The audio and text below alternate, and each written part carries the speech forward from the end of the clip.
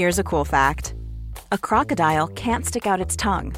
Another cool fact, you can get short-term health insurance for a month or just under a year in some states. United Healthcare short-term insurance plans are designed for people who are between jobs, coming off their parents' plan, or turning a side hustle into a full-time gig. Underwritten by Golden Rule Insurance Company, they offer flexible, budget-friendly coverage with access to a nationwide network of doctors and hospitals. Get more cool facts about United Healthcare short-term plans at uh1.com. Many of us have those stubborn pounds that seem impossible to lose, no matter how good we eat or how hard we work out. My solution is PlushCare. PlushCare is a leading telehealth provider with doctors who are there for you day and night to partner with you in your weight loss journey. They can prescribe FDA-approved weight loss medications like Wegovy and Zepbound for those who qualify. Plus, they accept most insurance plans. To get started, visit plushcare.com/weightloss. That's plushcare.com/weightloss. Since 2013, Bombas has donated over 100 million socks, underwear, and T-shirts to those facing homelessness. If we counted those on air, this ad would last over 1,157 days. But if we counted the time it takes to make a donation possible, it would take just a few clicks. Because every time you make a purchase, Bombas donates an item to someone who needs it. Go to bombas.com/ACAST and use code ACAST for 20% off your first purchase. That's bombas.com/ACAST, code ACAST. Welcome back to another episode of the How I Quit Alcohol podcast. For first-time listeners, please be aware that not all of the conversations within this podcast are suitable for children. I'd also like to add a trigger warning that sometimes the conversations can get a little heavy. We may talk about things like sexual abuse, domestic violence, drug use, and alcohol use. And if you feel that that may trigger you, please do not tune in. Also, I'd like to add, if you are a heavy daily drinker, please seek the help of a medical practitioner before quitting alcohol. This podcast comes to you from beautiful Bundjalung country. Please kick back and enjoy, grab yourself your favourite alcohol-free bevy, and if you haven't already, do a gal a favour, please subscribe, rate and review this podcast. Hi, and welcome back to How I Quit Alcohol. Today in the Zoom room, I'm super stoked to be joined by this magnificent beast of a human. His name is Drew Wild. He is doing awesome things in the sober space. He is an addiction and codependency coach, trauma-informed, which I love. And he's got some exciting things coming up, which we're going to talk about today on the podcast. But I'd just also love to hear your story and what you're all about, Drew. Welcome. How are you? Thank you. Thank you for having me. Honor and a privilege to be here. It's so nice to actually finally connect. I know that we've been sort of connected vicariously on social media for a few years now, but we've never actually met. It's kind of like we've been dating but don't really know each other. It's sort of like this kind of... actually, I won't even go there where I was going to go there with that. Love it. I'm taking that back. Yeah. Edit, cut, go again. No way, I'm leaving that in. Raw, reeled and unfiltered. No, that's what I like. Yeah, look, me, who I am, about my journey, I guess, Drew Wild. Yeah, obviously my story, my journey is one of addiction. When did you start drinking? Drinking, I would say, I don't know when I probably got wasted for the first time, but it would have been young, 10 or 11, maybe. 10 or 11, that is young. Yeah, I started smoking weed even before that. What? Yeah. How old? I was I want to say 10 when I first smoked weed. How did you get your hands on it? I found my dad's stash. Yeah. So my dad was very high up in the corporate world. And I think that was just a high stress job, other contributing factors to his life that would have created an environment of stress. And I think that was just his coping mechanism. That's what, he didn't smoke a lot and he didn't smoke in front of me. But there's nights where I can look back and remember that smell coming under the door, oh, okay. Oh, that's what that was. That's what that is. And that was just his way to kind of kick back and unwind after an extremely, I could only imagine, stressful week. It's interesting, isn't it? Having that stuff in the house and being around that. I know that I used to go and a couple of things, like going to my parents' bar and just pour little snippets, little tiny bits of vermouth or something gross and something super rank. Like Contro or something. But my mum did have creme de menthe, and I used to love that because it's a pepperminty cocktail. God. And I remember my friend Lyndall Hunt, who's regular on this podcast, her and I would get into the creme de menthe. and would sneak around. And even with the cigarettes, like I remember like cutting around the because they'd have the carton of the cigarettes and then opening it and then like getting one from the back and then shuffling it and closing it and puff. Fuck, I forgot about that. That's so funny. All these things you do. Yeah, my parents were smokers as well. Like they stopped. But yeah, like it was so normal. It was so common, especially at that that era, that generation. A lot of people smoke cigarettes. Yeah, sneaking ciggies, sneaking alcohol, sneaking weed in this case. I didn't even really know what it was. I think it was my cousin that knew what it was. He was a few years older than me. And we were out at, we call it a batch in New Zealand. I grew up in New Zealand, but like a beach house or sort of something like that. And my dad, whenever we'd go on a holiday, he had this little like a glasses case. And in the glasses case wasn't glasses. It was a little bag of weed and this little silver pipe and some papers. And my cousin knew exactly what it is. And I remember smoking it with him. But yeah, like even from back then, I remember smoking for the first time. I remember drinking for the first time. And I remember this like profound sense of relief in my system, this profound sense of like, like this calm, this stillness, this relaxation, this discomfort within my own body had disappeared. And I was like, wow, obviously I wasn't making these connections back at 11 years old, but I was like, wow, interesting. That made me feel good. And so that was what the brain was registering, yeah. But even before that, like I could clock and looking back on how much just even escapism there was in my, just as a child. I was an only child as well. And I felt that almost like that discomfort, that irritability in my system from a very, very, very young age. Can I ask you, where do you feel, and you don't have to share, but where do you feel that discomfort came from? Where did that stem from? I know exactly where it came from. Took me many years to figure this out, as you know the journey's like. Took me, to get sober first, start peeling back the layers, start really digging deep. And what I realized and recognized was, and I can expand on this further down the podcast, but my mum was 40 years old when she had me. She'd had 2 miscarriages before me. So even in utero, when she was pregnant with me, what I was feeling was a lot of deep-seated fear from her end.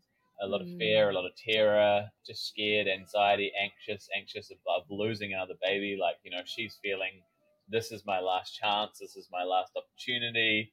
If I don't have a baby now, I'll never have one type experiences. I also know she was in a different city to a lot of her family, so she felt very unsupported. New mum, yada, yada, yada. Unregulated nervous system, dysregulated stress in her life. And again, I can expand on this later, and I'm sure you've had many people talk about this in your podcast, but in that period of our lives, up until almost 7 years old, we can't regulate our own nervous systems. We're regulating our mother's nervous system. So I'm feeling all that. I'm feeling, this is even before I came out into the world, I'm feeling all this stress, all this angst, all this fear, all this, I'm taking on board a lot of her energy. So my nervous system was just mirroring hers. And I think I was born a couple of days late as well, which didn't surprise me. I was like, fuck that. Why would I want to come out into that world? That feels like a scary place to be and exist. So yeah, what I also felt and experienced, and again, this took a lot of work to get to this place, and working with some incredible teachers and mentors that I have in my life now. But what I also realized and recognized was this kind of undercurrent and this feeling that I always got from my mom was, I need you. It was kind of this narrative that I was picking up on unconsciously. Again, all of this is completely unconscious. There was no conscious thought to this on her side or my side. But there was this unconscious sort of like emission of like, I need you. I need you to survive. I need you to be X, Y, and Z. And so my experience of that as a kid growing up was literally the definition of conditional love. So the story I made that mean was that I had to be X, Y, and Z in order to receive the love that I wanted. Yeah. So yeah, even from a super, super young age, I felt that dysregulation in my nervous system. I felt that discomfort in my nervous system. Like I was just fully attuned to what she was experiencing at the time, which makes sense. You've got kids here? Yeah, I've got kids. You've got kids. So yeah, I mean, I can only imagine what it must be like as a mum, like that first kid as well, especially not really knowing what you're in for, potentially not having the support you feel like you really would like or deserve, and wanting just to get it right. Yeah, 100%. It's interesting what we pick up in utero. It's a really interesting conversation to have. I know Gabor Mate talks about that a lot. In the book, In the Realm of Hungry Ghosts, he touches on that, what we pick up when we're in the womb and that pre-verbal stuff that we pick up on and our nervous systems, and then how that can then have an effect on the way our brain works, the way our brain absorbs and takes up dopamine. It's really interesting stuff. I find it fascinating. He expands a lot more on it in his new book, The Myth of The Normal. Myth He of goes a Normal. lot more into pregnancy and particularly Western birthing practices as well. And yeah, again, like this was way down the track of my journey of recovery, you know. It takes a long time to get there, but that's part of this 100%. beautiful process, is the peeling back of the layers and going, Exactly. wow. I know in doing the Compassionate Inquiry course with Gabor, it was amazing, like this whole year dedicated to learning how to peel back other people's layers, but also even peeling back my own layers. And it was just so transformative, and also being able to see where this stuff comes from and the core beliefs that we've got about ourselves, where that authenticity over attachment. And I think it's the core of everything. Like I genuinely, it's the core of every single human on this planet. Yeah. That's where my work is probably more like broad spectrum in that sense. Like, yes, Yes, like my same. front facing shop on my Instagram, if you came and looked at my Instagram, would be the addiction guy, very well known for the work that I've done in the addiction space. The reality is, most of my one-on-one clients, I don't know where they come from. I don't know where they turn up from. I do know part of what they resonate with, but I'd say 85% of them are women that just they've either come out of or are looking for support in coming out of like quite a codependent relationship or quite a toxic relationship. I've got a few friends that often make jokes that I should be a feminine embodiment coach or that I should be a divorce concierge or something along those lines. And Yes. it's work that I love, but this is what I start to realize and recognize, and obviously put the pieces together as I've gone down this journey myself, that we're all impacted by what I call attachment contortions or attachment trauma or developmental trauma. Every single human on this planet. And I genuinely believe that actually 90 to 95% of the trauma or the undigested life experiences or the emotional imprints or the imprints of the past that never got processed, all just other ways to say trauma, because again, trauma has a pretty deep stigma attached to it these days as well in the healing space, and it's quite misunderstood. 90 to 95% of the trauma that I work with is developmental trauma. Mm-hmm. Same, I would say same. Yeah, and I often say to people, I'm like, the truth is, and the reality is, sometimes I'd prefer to be working with acute trauma. It's easier. It's a lot easier. You've got a very distinctive event that you can work with. You've got a very distinctive timestamp where that imprint was marked in the body. And maybe, potentially, whether there's memory or not, there's definitely some extreme sensory responses that we can work with as well. Whereas developmental trauma is really just not getting our needs met in the way that we wanted them met as a kid, or we needed them met as a kid. A lot of this is varying forms of emotional neglect, or what's so common is this belief that we have to be something other than who we just truly are in order to create or receive some sort of sense of love and or safety in our lives. And again, so in these moments, we just keep contorting further and further and further and further away from who we were always meant to be, which makes sense. Like, it's fucking incredible. This is what the human body does. I find this stuff so fascinating. I think you would know this. Gaber says it all the time. Like, if a child's given the choice of attachment or authenticity, that child's always going to choose attachment, because that means love. That means survival. That means that they will live. I genuinely believe that most people on this planet, who they think they are or who they think their identity is just a myriad and a makeup of so many different conditioned experience throughout their life that they've decided they've had to be or become in order to fit in, belong, find love, create safety, and survive. And it's not until we really start doing a lot of this work that we're like, oh, fuck, shit, okay, that's not me at all. That's just a part of me. Yeah, it's a very last night on in my group challenge we did a compassionate inquiry stepping stones group call. It was beautiful and getting to those core beliefs, and it's amazing. That's probably my favorite call that we all do together because that's where you get to the kind of nitty-gritties. And it sounds scary, but it's not. Like for most people that are going through that, and for some people it's a lot, but it's like there's this moment of like, oh, I get it now. Yeah. I now I understand. Oh, it's not that I'm a bad person or I'm weak, or that it's just that this core belief I've had's been driving me to, and I've been wanting to escape that pain all my life. Totally. And I found something that worked momentarily, which is the alcohol or the addiction, whatever that is. It's just it's a really empowering moment for people. So And empowering, and it just tears away that stigma. Yeah. That's something I'm so passionate about, is taking away the stigma attached to that word addiction or Yeah. addict or alcoholic or whatever the fuck it is. It's like, no, we're just all just hurt humans. We're all just coping mechanisms, walking around, butting up against other people's coping mechanisms, and it's amazing we get by. I mean, fuck, we're amazing, aren't we? We're phenomenal. Humans are.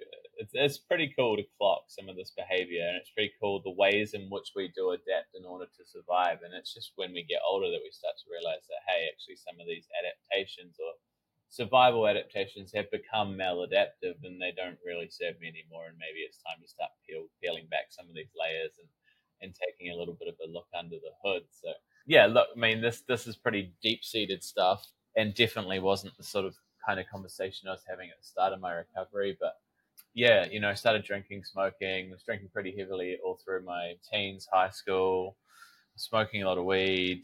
But yeah, it was always drinking, party culture. I played a lot of rugby, so like a lot of footy culture, that sort of lad culture type experience. But again, like nothing was out of the norm.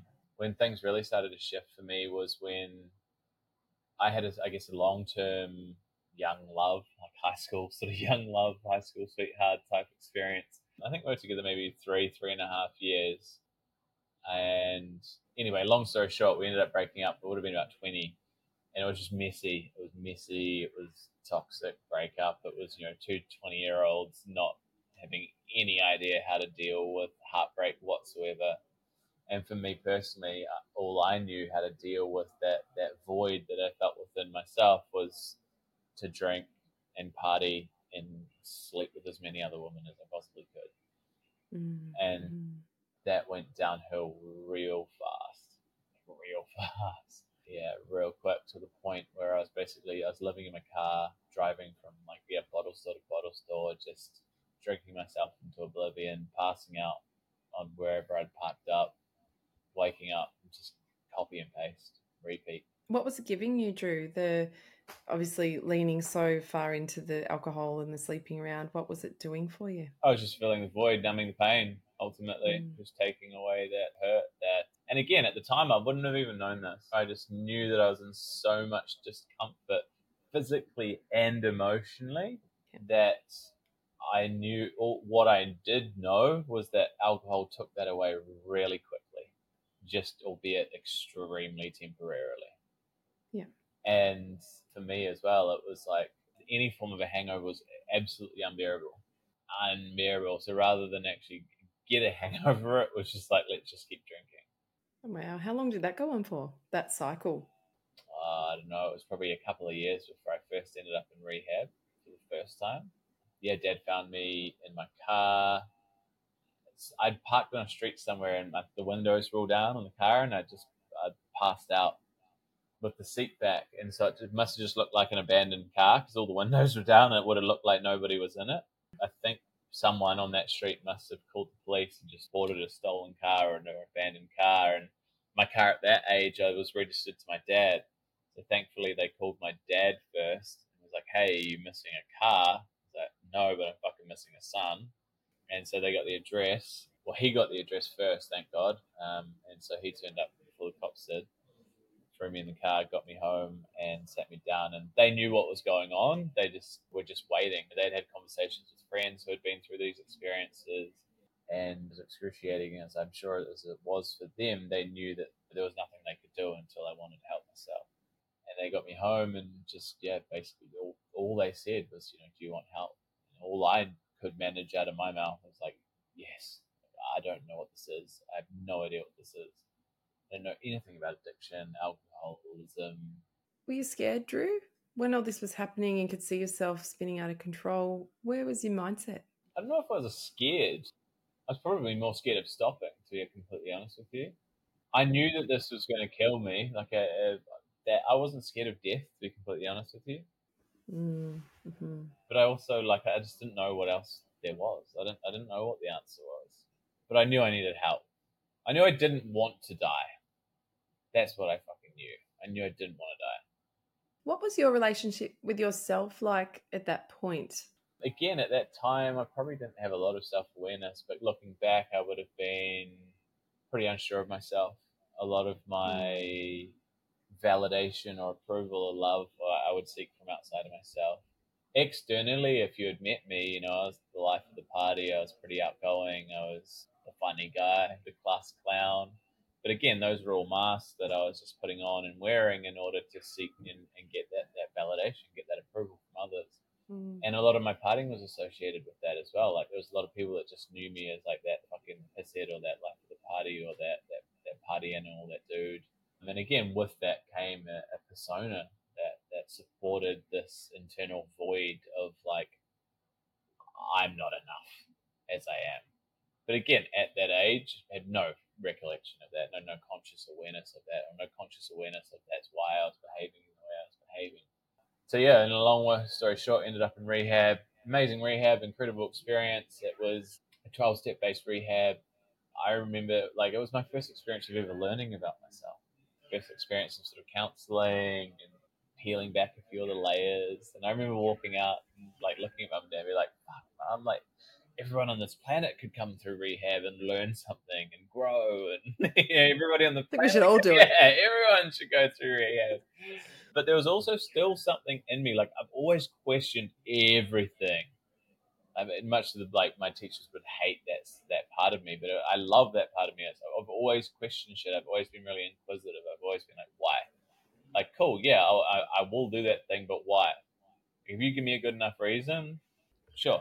That 12-step adage of, I'd always be asking why me? Why am I the one sitting here? When, to be completely honest, a lot of my friends weren't really drinking much more than me. They weren't really using more drugs than me. A lot of them were probably doing more, taking more. But I was the one that couldn't stop. And so I kept having this question, why? Why? Tell me why. And all obviously, the 12-step, the answer was always you've just got to accept, and you've just got a disease for which there's no known cure. And I was like, fuck, you guys are the specialists. You guys are the ones that are trained in this system. And so I'll take your word for gospel. Yeah, and that's a hard one too. I've got my own opinions. Probably, I'm imagining we've got similar opinions on that one. But I just want to go back. So for people listening, when you're in the cycle, and you know how you said, Drew, like I said, what was your relationship like with yourself? And you said, obviously, probably not very good, but I wasn't aware of that at the time. It's really handy if you're listening in, or if even you're reflecting on your own drinking and you've been sober for a while. I think it's really good to kind of look at that and having the awareness of perhaps what's going on for me right now. So if you're in it and you're feeling like you're a bit out of control, even if you're not out of control, it might be like, why might I be doing this? Oh, it's imperative. Yeah. So let's talk about that for a minute, just for people listening, just for a bit of a learning piece here for people. Just, okay, what's this thing doing for me? So obviously, again, going back to Gabor, but he always says there's something right about it or we wouldn't be doing it in the first place. So what is it doing for me? And then how can I give that to myself without, but just also having the awareness of, okay, I'm doing something, I'm feeling a bit out of control, or I'm needing something. Why might that be? Yeah. Let's unpack that a bit. Yeah, just to start with, I experienced immense levels of, I guess, what people would describe as anxiety.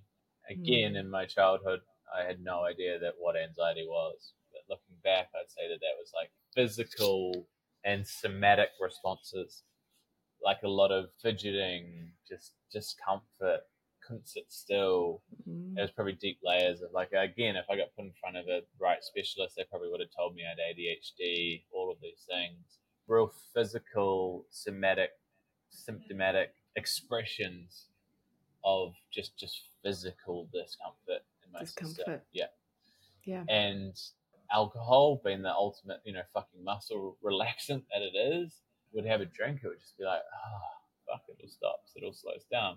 Same with thoughts. The thoughts would stop, the thoughts would slow down, the thoughts are pretty abusive, I'd say. My inner critic was extremely loud. Again, didn't have the awareness back then, but if I took that voice out and sat him down next to me, he wasn't a nice guy.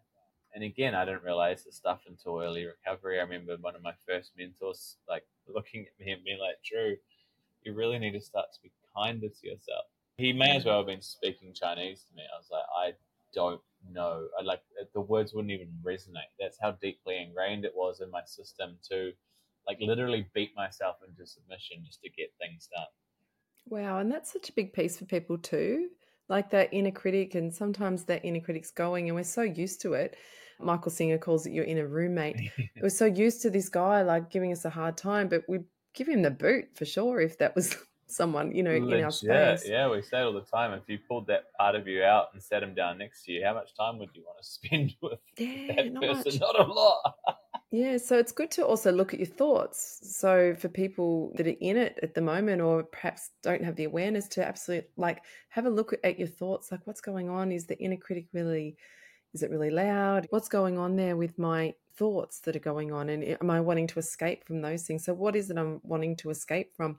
Also what I heard in your story too, like going back to that where you said you just needed mum, you needed that unconditional love from mum, and then you've had this partnership, this relationship that's broken up, and they're also seeking the external validation from people and wanting that love and admiration from people. So when that was taken away, that's there's a bit of a breakdown in the system. You're feeling really unsafe. So you're so uncomfortable. So wanting to drink on that as well. It's a big one for people. Is it because I've lost something?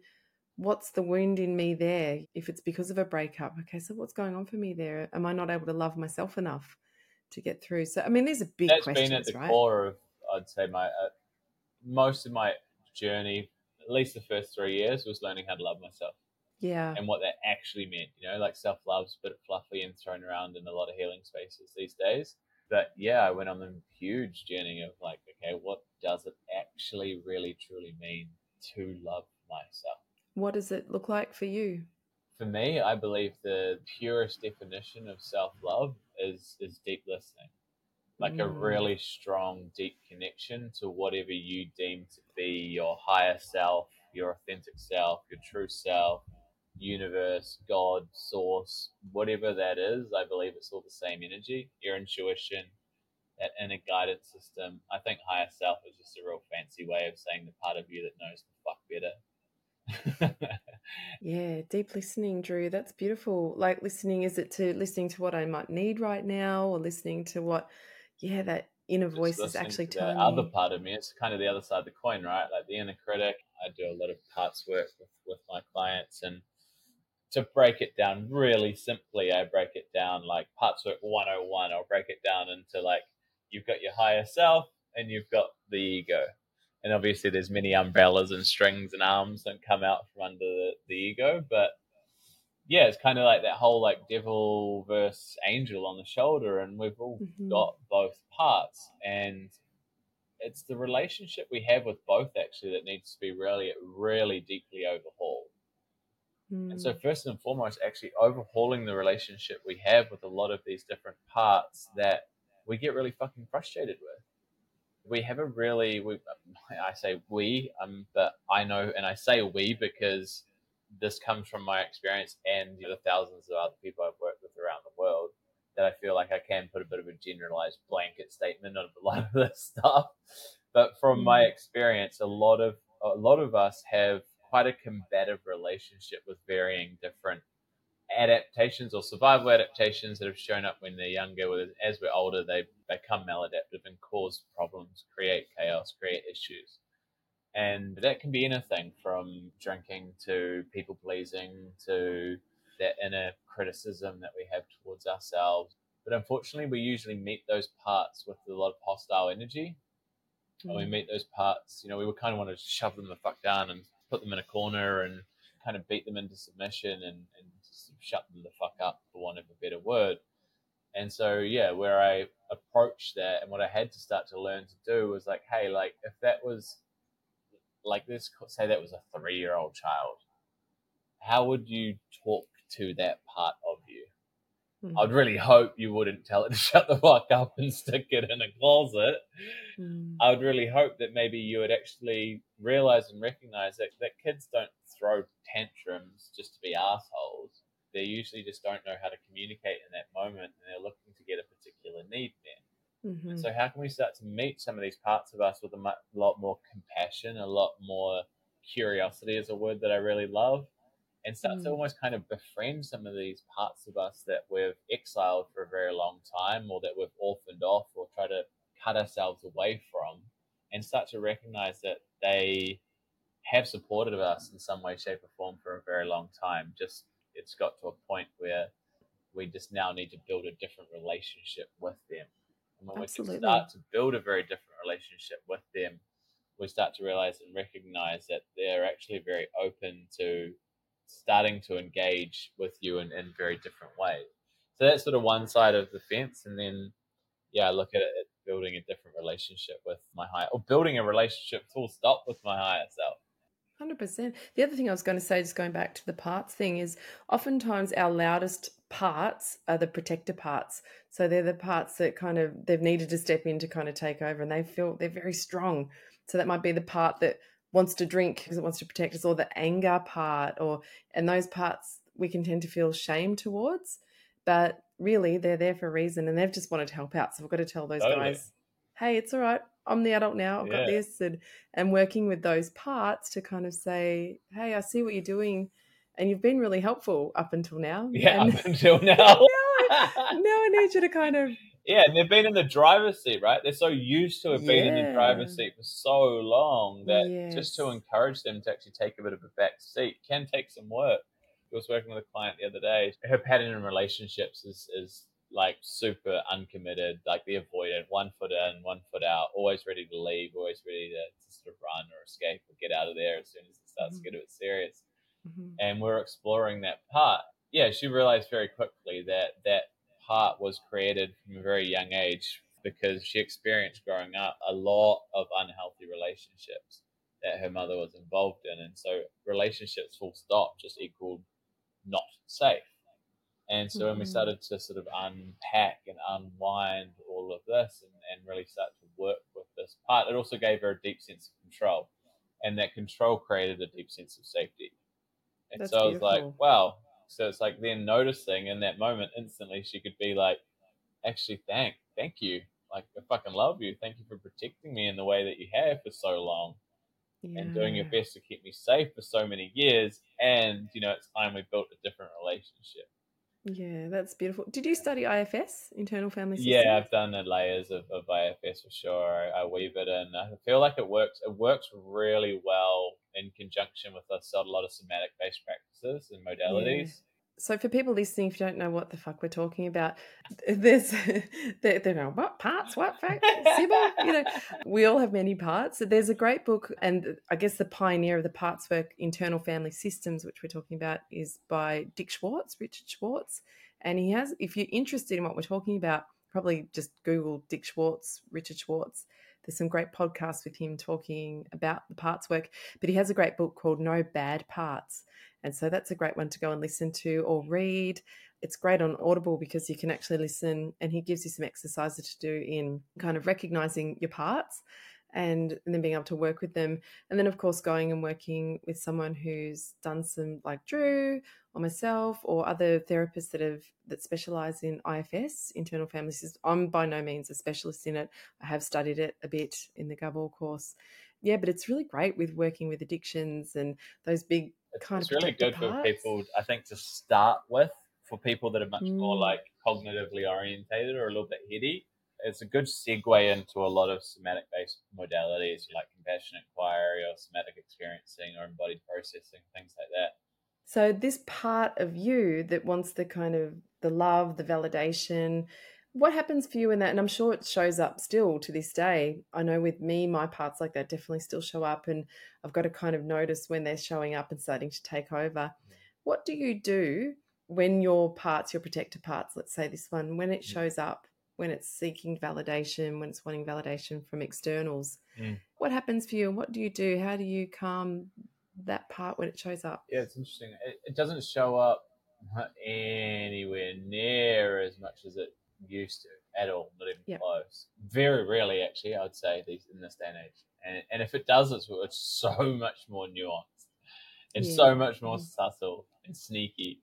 This is a really good example. I was running a retreat recently, and just before a particular practice I was about to run, an exercise I was facilitating, pretty deep, like a deep experience, and I was a bit hesitant as to whether this group was ready for this exercise or not. And I was just really nervous. I was noticing how nervous I was, and for me, that's really uncommon. And so for me, first and foremost, it's clocking what isn't normal in my thought pattern or in my system, or clocking what isn't regular, because that usually shows me that there's a part that's maybe having a little bit of attention, or a part that needs a little bit of attention, or a part that needs a little bit of recognition. Awesome. And so I was clocked that, and I was lucky I clocked that. I was a couple of hours out, and I was like, fuck, why am I so fucking nervous?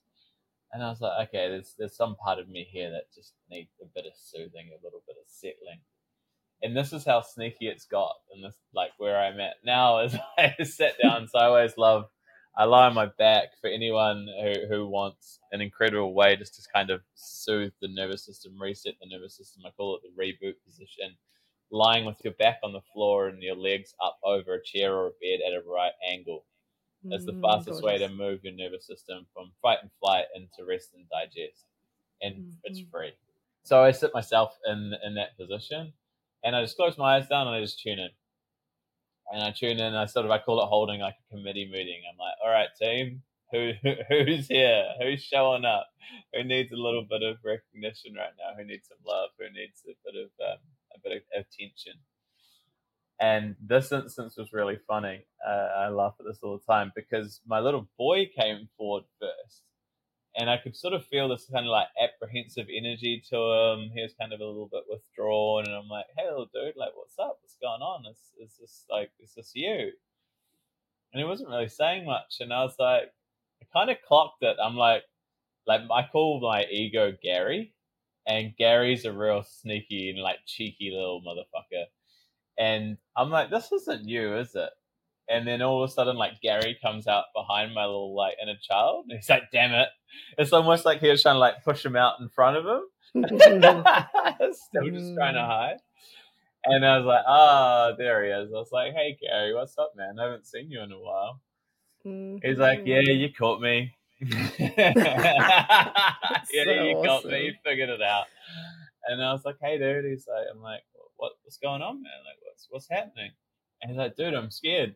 I'm shit scared. Like, I'm really nervous. I'm like, oh, thanks for sharing. I'm like, what are you nervous about? What do you need right now? He's like, man, like, this is a pretty big practice. Like, we haven't done this in person in a long time. We haven't, blah, blah, blah. All these stories coming through. I just let them be heard. I'm like, cool, thanks for sharing. I'm like, what do you need right now?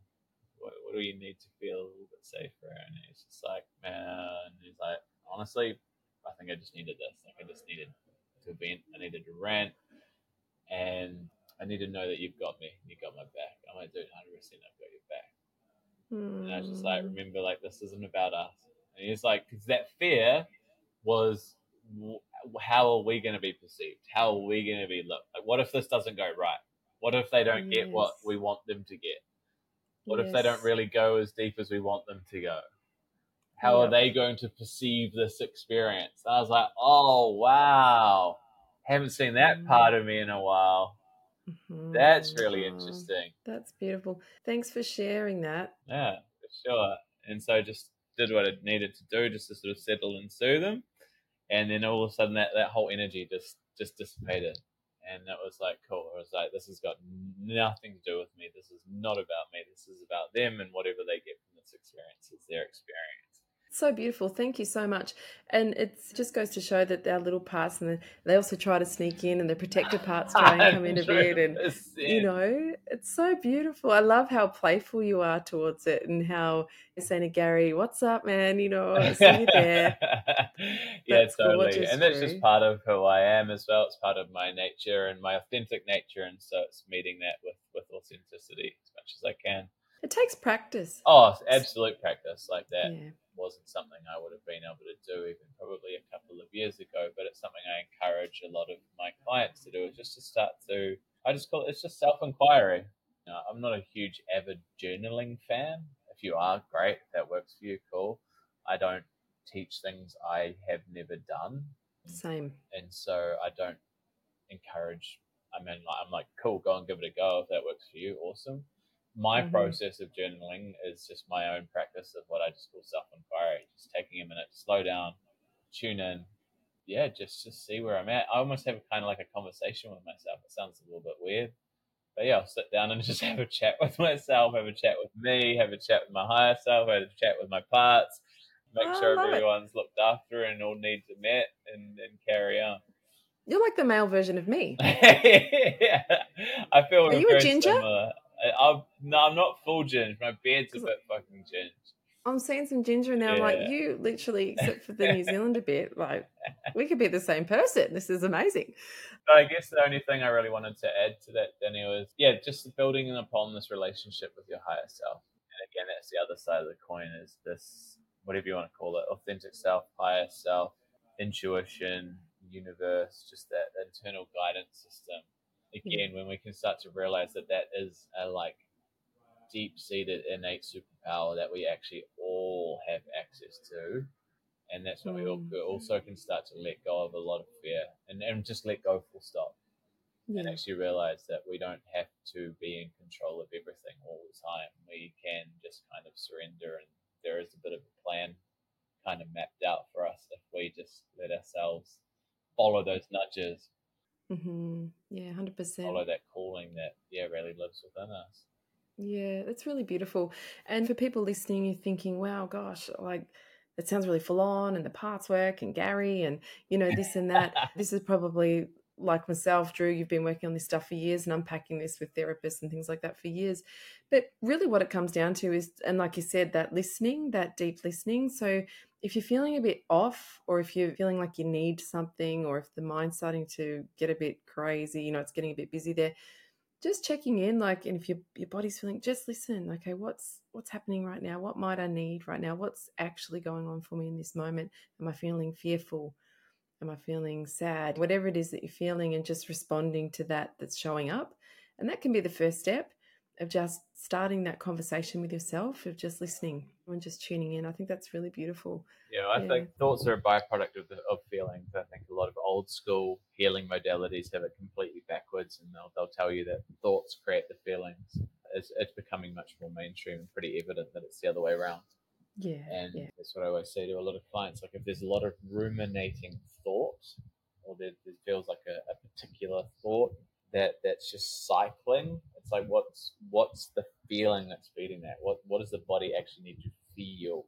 And again, like you just said, like, it took me a long time for these things to all come together. Like, I came out of that rehab, I stayed sober for maybe like 9 months, something like that, and then just kind of got back on, picked up where I left off. And at that point in time, I also picked up a pretty heavy Valium addiction. So I think that extended out my life of drinking as well, because then I also had a way to kind of self-detox, and it probably inhibited me from getting in front of a lot of specialists and support systems than I probably would have otherwise. And so, ended up in rehab for the second time, and I must have been like 2018, 2017. And that was just where the switch flipped for me. I was like, okay, I'm done. This journey of whatever this is, healing, recovery, whatever word you want to put on it, I'm like, surely that can't be harder than the life I've created for myself over here. And it was kind of this little like choose your hard moment. That was where I sort of really like just something energetically switched in me and drew my line in the sand. I'm like, cool, I'm done. And so I was only exposed to 12-step at that time. That was all I knew. And so that was all I did for maybe a good year. But then, yeah, looked around at a lot of these rooms I was sitting in, and I was like, this can't be it. I don't want to do this for the rest of my life. And I'm not bagging up 12 steps. I think it's phenomenal. I think it's incredible. I think the program at its core is amazing. I think a lot of its core pillars and principles and practices and what it's really trying to teach and preach are phenomenal. There are a few pieces of it that I really deeply do disagree with. One being the disease-based model of addiction and just labeling yourself as an addict or an alcoholic. I completely disagree with. I think it's extremely unhealthy. Any words that follow I am are pretty fucking powerful. So yeah, I looked around and I was like, I didn't come this far to just come this far, I guess, was kind of the energy. And I saw people in these rooms with a lot of clean time, but they didn't seem like healthy individuals. They didn't seem emotionally healthy, let's call it that. And so yeah, that's where I just started exploring. I ended up working with all sorts of different mentors and teachers and people all around the world. And yes, much like you found Gabor, and everything started to fucking make sense. Not why the addiction, but why the pain. And for me, it was much more of a experiential learning curve for me. It wasn't what I was reading, it was what I was experiencing. I was putting myself into situations. Like my dad died when I was 25, 26. And again, just buried all of that, like did not deal with it at all. And it wasn't until I was in a particular workshop, we were doing this one experience, simple experience, that I think a lot of people do in kind of like entry-level somatic type based workshops, where the room got split in half. Half had to close down their eyes and open up their arms to receive a hug, and the other half had to come in and give a hug. And it was all facilitated, right? And I was living in my head on 24/7 back in these days as well, and I was sort of just embracing this hug, and I was like, I know this isn't too weird. I'm a pretty huggy guy anyway, and just kind of was sinking into it. And obviously, there's kind of like emotion-provoking music in the background, and the facilitator, actually Preston Smiles, who's joining us on the summit, was just prompting along the way. And he said one thing, and he said, now maybe just imagine as if this was someone that you wished you could hug. And going into this workshop, I always had a conscious awareness of either I'm really okay with my dad passing, or I've just never felt it and never been in a space for that emotion to come through. And he said those words, now just imagine this was someone you could hug, and it just, it was like this just dam just burst, and all of this absolute grief, sadness, the whole myriad, the wave just started pouring out of me. I was just wailing, sobbing. Oh. And again, I had my process, and it was amazing, and it was beautiful. I was held in a really loving way. But on the other side of that, I felt so much lighter. I felt so much freer in my body. I just felt this space. I felt this peace. I felt this calm.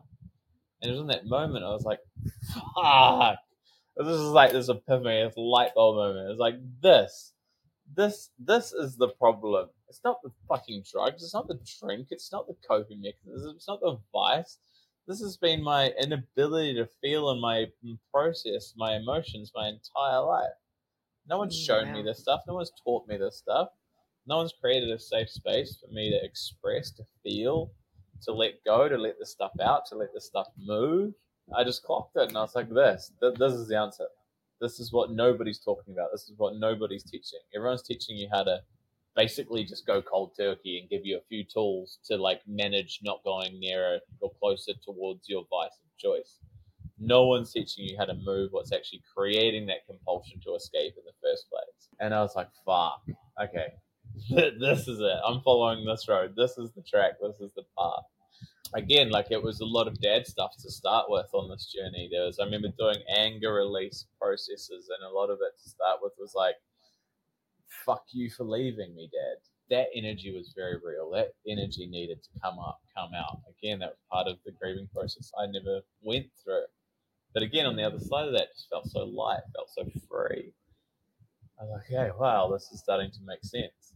And again, that temptation to reach out to anything subsided anytime I let go of some of the feelings or the emotions that were laying under the surface. And I started just piecing this puzzle together, I guess.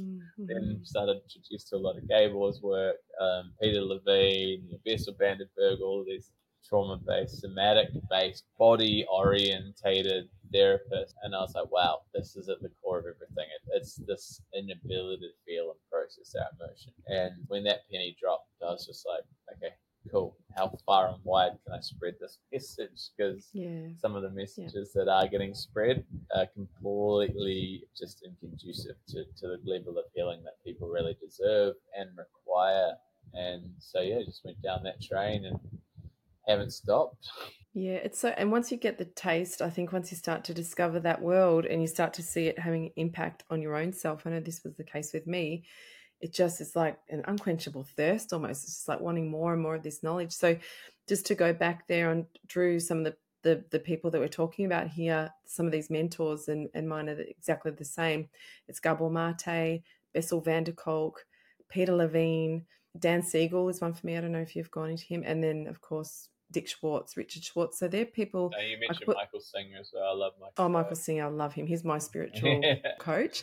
I love him so much. I don't really go a day without listening to something or reading something from Michael Singer. So they're just some great people to dive into. And some of that work can seem really full on, really heady. Not heady as though it's when you're reading the books, it's like, well, this is a lot to digest. I know when some people start to read The Body Keeps the Score, Bessel van der Kolk, it can actually bring up a lot of... So deep, such a big book. I recommend to anyone who's just starting and like dip their toe in a lot of any work, whatever it is. I really love a lot of Nicola Pera's work, the holistic psychologist. She's great. Yeah, a lot of her books are amazing. And they're very easy to understand and follow and clock. Yes, what can be brilliant. Quite difficult and comprehensive and sometimes clinical to understand. I love her most recent book. I really believe that attachment and those attachment adaptations that can be created from childhood, which is basically the core of her new book, is understanding a lot of our relational behavior. Is that the workbook one? No, it's her newest one. Yeah, How to Be the Love You Seek. Right, I haven't read that one.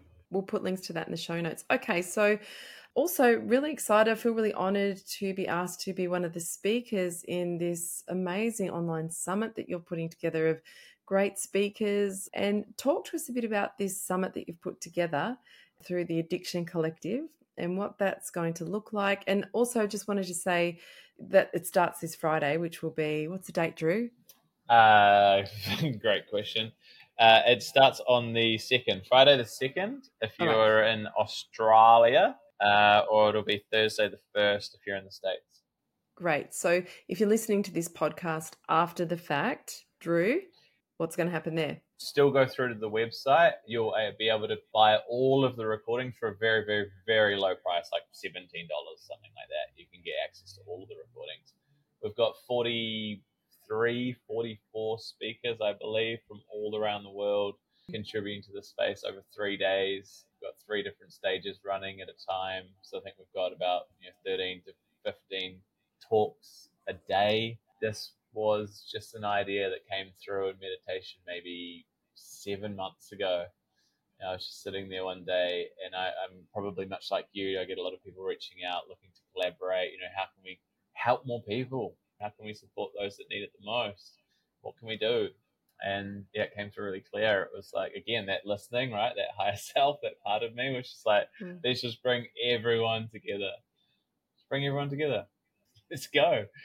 And so, this is really created for those that are in it, those that are really struggling right now, those that really don't know where to turn, those that are confused. The space can be a bit confusing. And not just that, but those that are already in some form of recovery or healing journey and just want to take their journey to the next level and want to come and learn from some experts in the field, but not just experts. But, I'd say, I think every single speaker that we have sharing in this space comes from some form of lived experience. So they're not just speaking from a fucking textbook. They're speaking from a place of embodiment. They're speaking from a place of, I've walked in your shoes. And we want to make this as raw, real, and fun as we possibly can. There's a lot of these kind of summits and conferences and things like that are created, and unfortunately they're more predominantly targeted towards the practitioner or the therapist like us, and they're fucking snorefests. Like, excuse the language, but they are. Like, they're boring as shit. They might be exciting for someone like you and I, but for someone who's just starting this journey, like, so much of what they would be sharing, I would have gone over my head 6-7 years ago. We want to make this just as accessible to people as possible and as relatable to people as possible. Yeah, it's going to be phenomenal. We've already got, I think, nearly 1,500 attendees registered, signed up, ready to rumble. Amazing. And yeah, as I said, if you do listen to this before the 2nd, it's free. It's free to register. It's free to tune in. If it is after the fact, yeah, it would be a small fee. It'd be like $17, something like that. You'll get access to all of the recordings. So jump in, tune in. Obviously, you can tune into Danny. You'll tune in to people like myself. We've got some incredible speakers from all around the globe. And just super tangible tools. I think this journey is so different for everybody. What's worked for me might not work for the next person. What's worked for you might not work for the next person. Yep. But hey, it's like, here's a buffet or a smorgasbord of recovery, of different journeys, of sobriety, of addiction, of whatever you want to call it. Come and cherry pick what works for you and put it into your own little blueprint and walk away with a system that feels really supportive for yourself. Yeah, that's awesome. I love that. I love it, Drew. That's so fantastic. So if someone wants to sign up, we'll put links in the show notes, and obviously there'll be stuff going up on all of the different speakers' social media platforms as well. But here, for people listening, how do you go ahead and sign up? Head straight to www.theaddictioncollective.com. Beautiful. All right, that sounds great. So I'm very much looking forward to being part of this, and thank you so much. And thank you for coming on today. I love your work. We're just so aligned in what we do, and I think it's awesome to share this kind of knowledge. And if you feel like anything that we've spoken about today resonates, please reach out to myself or to Drew, and also just come and check out this collective of amazing people that are going to be sharing their knowledge, their lived experience, and maybe, just maybe, you'll hear something in there that's going to resonate and will help you on your journey. That's what we're here for. It's just great to be able to share. Incredible. Thank you so much for having me, Danny. Appreciate it. Drew Wild, what a legend. Thanks, mate. See ya, love. See ya.